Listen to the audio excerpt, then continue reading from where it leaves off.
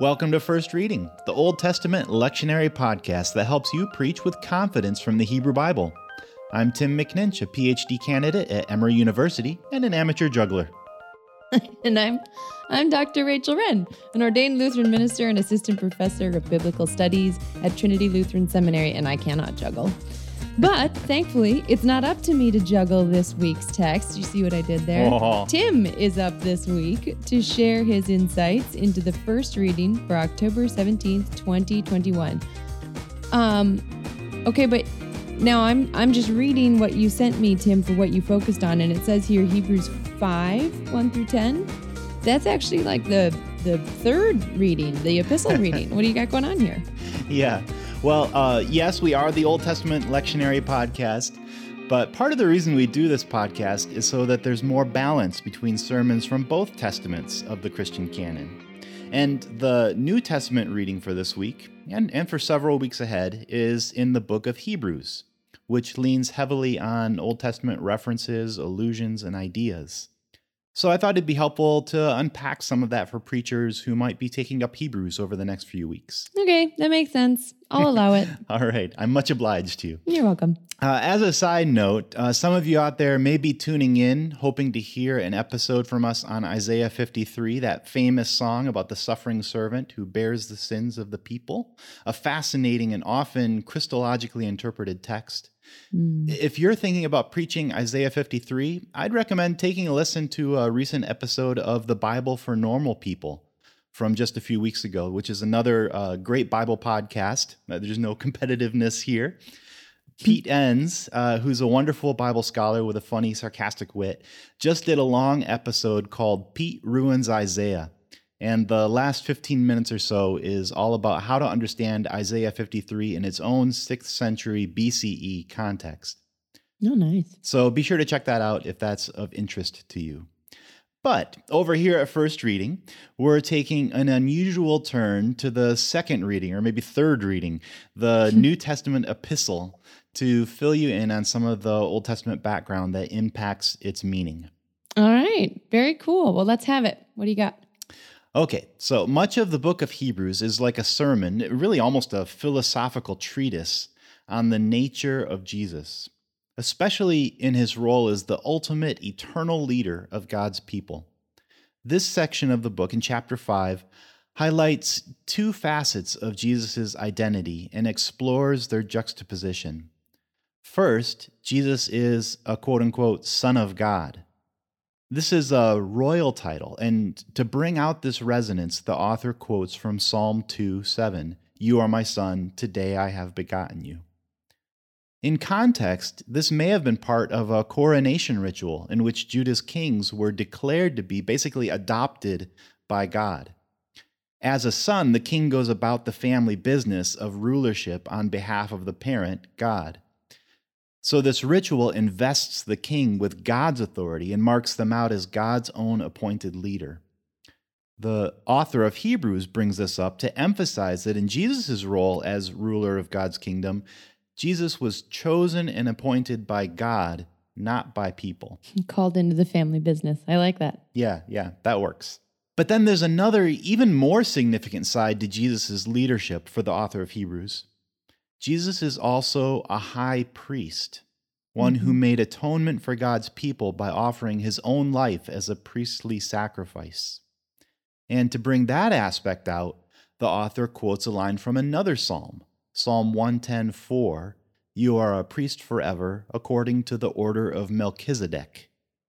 This reference to Melchizedek comes up twice in this lectionary reading, in verse 6 and verse 10, but it doesn't really get explained in any detail until Hebrews chapter 7, which that chapter is basically a long, intricate unpacking of this typological metaphor. Yeah, it's a really fascinating quotation of Psalm 110 because it's quoted almost as if it's something that everybody knows. You know, a priest, according to the line of Melchizedek. And we get there and we're like, wait, what, who? Melchi-who? So why don't you say a little bit about Melchizedek? Because it seems like there's a whole lot of background that the author of Hebrews is assuming that we know that we kind of don't. Yeah. So there's a brief little snippet of an episode in Genesis 14, verses 18 to 20, when Abram rescued his nephew Lot from captivity after he was abducted by some warlords. And Abram leads this successful military coalition against invaders to the Canaanite highlands. And then we get to this point in verse 18, where afterwards Melchizedek, the king of a little city kingdom called Salem, which is traditionally identified, probably correctly, with Jerusalem, he comes out and blesses Abram on behalf of El Elyon, the Most High God, or the God of the Highlands, you might say. Abram responds to this blessing from Melchizedek, the king/priest, by giving him a tenth of the spoils from the battle. And this is seen as a way of kind of prefiguring the tithes that were later given to Israel's priests. But also, the figure of Melchizedek was taken up in later Jewish literature too, like in one of the Dead Sea Scrolls, which focuses quite a bit on Melchizedek. And there, his story is somewhat expanded. Melchizedek has this miraculous birth narrative and becomes a kind of superhuman figure who doles out divine judgment. Melchizedek also shows up in rabbinic literature that reflects some of these same extra-biblical features. In any case, Melchizedek was known at the time of the author of Hebrews as a unique kingly priest who wielded divine power. Well, and that's a nice way to talk about Melchizedek because, the Hebrew meaning of his name gets lost when we talk about it in English because it sounds nothing like the Hebrew words, which is like most Hebrew names. But that Hebrew name, Melchizedek, is that king of righteousness, and it could be referring to either God or the king themselves, which would make a whole lot of sense in pulling that figure into the Jesus tradition and wanting Jesus to be linked to this king of righteousness, both in terms of these biblical passages that surround him, but also from these other cultural traditions too, right? Exactly, yeah. Cool. So what do preachers need to keep in mind if they want to work with this text in their sermon? Yeah. Well, I think it's important to remember that if you're preaching on this text, you're preaching a sermon on a sermon. Basically. In other words, this text is built around quotations and interpretations from other passages that come from the Hebrew Bible. So your own sermon needs to interpret both the Old Testament texts and this author's interpretations of them. So there's kind of like an inception factor here, right? But instead of a dream within a dream, you've got a sermon within a sermon because of Bible within the Bible. Nicely done. So concerning the Psalms that the author quotes in this reading, it's worth noting that this author is presenting a typological interpretation of the Psalms, not a historical reading. In historical context, both Psalms 2 and 10 are royal psalms. They're meant to extol the actual kings of the Judahite monarchy. Hebrews reads them in a new way and interprets them as typologies of Jesus, who rules like a king, but whose chief office in this book is that of a high priest. At the same time, it's also important to note that historically, there never was an actual priestly order of Melchizedek. That's not an actual thing. It's not a group to which Jesus belonged. It's a typological concept that the author of Hebrews is borrowing from Psalm 110 and recycling here in order to distinguish Jesus' kind of high priesthood from the Jewish high priesthood that operated in the author's own day. Priests who were traditionally descendants of Aaron and Zadok, but who were also appointed to their office during Roman times by corrupt politicians. Yeah, I think that's an important point to highlight too, because these are supposed to be lifetime appointments. Like once you become high priest, you're supposed to be high priest until you die. And that got totally consumed by Roman governors who said, no, we're going to make this a yearly appointment and we're going to be the ones to divvy it out. Like, that's a huge change. Yeah, exactly. And you can see, even in the New Testament, you can see traces of that where certain aspects of the Jesus story are sort of dated by who happened to be high priest at that particular year or moment, right? Yeah. And all of this is probably a reason why Melchizedek was so revered in the Qumran community, the people that created the Dead Sea Scrolls. They were a separatist sect who considered the whole Jerusalem-based priesthood in total to be compromised and corrupted by their complicity with Rome. And so for them, Melchizedek represented a kind of pure, untouched priesthood, right? And that may have been similar to what the author of Hebrews felt and tried to say about Jesus. In other words, just like Melchizedek was a priest, but was different, not a descendant of Abraham, Aaron, or Zadok, so too Jesus is a priest, but he's also different, also not a descendant of Aaron's priestly line, and not a part of that corrupt political system.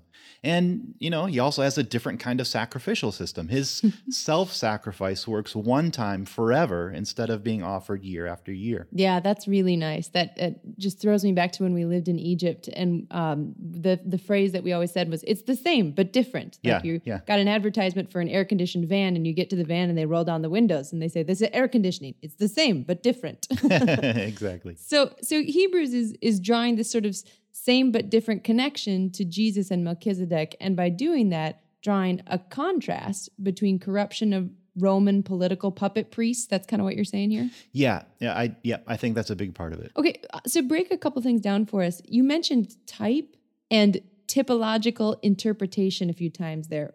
Can you define what you mean by those things? Yeah. Typology is a way of understanding that the author of Hebrews is borrowing from Greek philosophy. As I understand it, at least, typology is a bit stronger than symbolism. Symbols have their own meaning, but they also point to something else. Like if I say this ring is a symbol of my marriage, it's still a ring. It's a hunk of gold alloy that I wear on my finger. But it can also be compared metaphorically to my marriage. It's precious. It lasts a lifetime. Types, on the other hand, are more like, say, the architectural drawings for a building or a model home in a new subdivision. They're not their own thing, but only exist to point to the reality that they represent. And sometimes we use the word prototype, which kind of captures that in colloquial English a little better, instead of just the word type. And really, I think that's how Hebrews is reading Melchizedek. He's a prototype of Jesus. His whole reason for showing up in the Abram story and in the Psalm is to be a sort of mock-up for what Jesus ends up being in reality. Now, I don't think we're necessarily obligated to join the author of Hebrews in that assessment of Melchizedek as only sort of a prefiguring of Jesus. That typological lens is a way of reading that would have made a lot of sense in the Hellenistic culture of the Roman world. But it's definitely not the only way to interpret Jesus and Melchizedek. So personally, I would walk it back a little bit towards symbolism and let a sermon enter into conversation with Hebrews about how we might compare Jesus to Melchizedek, even though Melchizedek has his own meaning in the context of Genesis 14. Yeah, no, there really are a lot of ways that preachers could approach this. But I like the way that you framed it as entering into a conversation with the author of Hebrews. That's nice. Is there anything else that sort of sticks out to you in this passage? Yeah, well, whenever we're dealing with texts that compare Jesus to Jewish institutions from antiquity, it's always super important to remember that texts like this one from Hebrews are often interpreted by Christians in overtly anti-Jewish and supersessionist ways. With the idea that when Jesus came, the old Jewish priesthood became obsolete, Jewishness became obsolete, and Christians replaced the Jews as God's chosen people. Hebrews is particularly tough in this respect. Some of that supersessionist ideology really does seem to be there in the text. But that's not the only way that we can read it. Instead of replacing Jewish people and Jewish religious and social institutions, the author of Hebrews could be read as making a case that Jesus is the fulfillment of them, like their best, most idealized representation. Instead of replacing the Jews, Jesus is the best Jew ever, right? So that's a more positive spin on the rhetoric in Hebrews. Though I will say that even reading this way is risky, because in elevating Jesus' unique fulfillment of Jewishness, it can downplay or dismiss the ongoing significance of our Jewish neighbors throughout history and in our own communities today. And we would encourage you, dear preachers, not to do that, least of all from the pulpit. Yeah. And we do it so naturally, too. I just was reading an article that was comparing the Old Testament and the New Testament to a TV show with its first season and second season, and it was talking about how much like God saved the best for last, i.e. the New Testament, wow. so did this series in the second season. And it was just like, oh, wow, really? We're going to stand by that statement. I mean, but it's just almost natural to us, and it's such a fraught endeavor. So now that we've laid that out, what do you recommend for kind of tiptoeing around these supersessionist pitfalls? Should preachers just not preach on Hebrews? Well, that is a tempting route. But like you said last week about Amos, right? Avoiding tough texts only reinforces their problematic interpretations. So don't quote me to me, Tim. Yes, you should learn from this, Rachel. She's got some good things to say. So yes, there are other readings to choose from this week, and might I suggest the first readings from Isaiah or Job or the Psalm. But don't just blow off Hebrews altogether. If it does get read in the service, give it some context. And if you do preach it, I'd recommend really addressing the anti-Judaism directly. Like this is how the text is often interpreted, et cetera, et cetera. But that's not how we think about and treat our Jewish neighbors. And then give an interpretation that celebrates the Jewishness of Jesus and of his people. If you happen to be the kind of preacher who's a storyteller and like to include historical anecdotes in your sermons, draw examples from history of Jewish people who really model faithfulness to God. Wow. I mean, there's so much going on in this passage, and you've brought up a lot of literary features and preaching pitfalls. Do you have an angle that you might sort of point people to if you were going to preach this text? Yeah, I mean, this is how I would get into it. As I said, I think any sermon handling this text needs to acknowledge and really condemn the anti-Jewish history of interpretation. And just as well, any sermon on this text will need to take a bit of time to explain who Melchizedek was in biblical context. Hebrews, like you said, kind of assumes this background knowledge, but I don't think it's safe to assume that our congregations will already know all about Melchizedek. Right. But at the heart of this text, and what I would keep as the heart of a sermon, is its theological reflection on Jesus' relationship to God.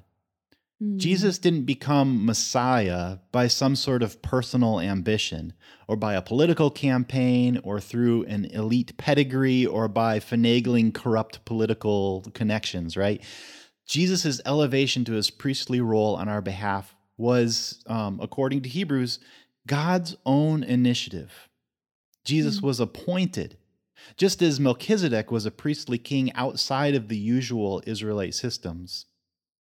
And God made Jesus fit for office, so to speak, not with the offer of a lucrative contract, but through the experience of deep suffering, as verses 7 through 10 explain. Jesus didn't have anything to gain in his high office as our high priest, but instead lost much. And as far as like where you would take a sermon like this into sort of application, a lot of preachers are used to sermons that always have a strong prescriptive edge, like here's how you should live now. But I would say in this case, since this is primarily a theologically reflective text, I would recommend angling towards a response of gratitude and worship and sort of working that into the response to this text. Rather than trying to like shape this toward a particular moral lesson or behavioral prescription, if that makes sense. I think so. I mean, it's almost a sermon that, if you're focusing on the relationship between Jesus and God, it's almost a sermon that then lends itself to thinking reflection on relationship between parishioner or church and Jesus. What does it mean to have Jesus as high priest? And if you're really in a bind for something to offer folks that's practical, I don't know. I don't think you have to by any means. But if you wanted one, just to invite people to pray to Jesus as high priest and see what that does to their prayer life this week, that could be an interesting sort of endeavor coming out of this. Yeah, that's really good. I like it. Well, way to take on one of those tough texts and really wrestle it. So great work there, Tim. Thank you. We hope, folks, you enjoyed this little wrestling match as well. If you did and you preach on Hebrews, let us know. Send us a little message and let us know how it went. You can check us out on Facebook, where we drop our weekly episodes, or find a nice little stash of back episodes at firstreadingpodcast.com, especially now that we are in our second run through the lectionary cycle. If you're not finding the text you were hoping to preach on, go to firstreadingpodcast.com. We might have an archived episode on it. Send us some feedback, give us a rating. We love to hear what's working and how we might be better. Special thanks to Trinity Lutheran Seminary at Capital University for a grant that's helping us do what we do here. Thanks also to Tim for some great insights this week. And thanks to all of you who are listening. Until next time, I'm Dr. Rachel Wren. And I'm Tim McNinch. We appreciate you all so much. Happy preaching.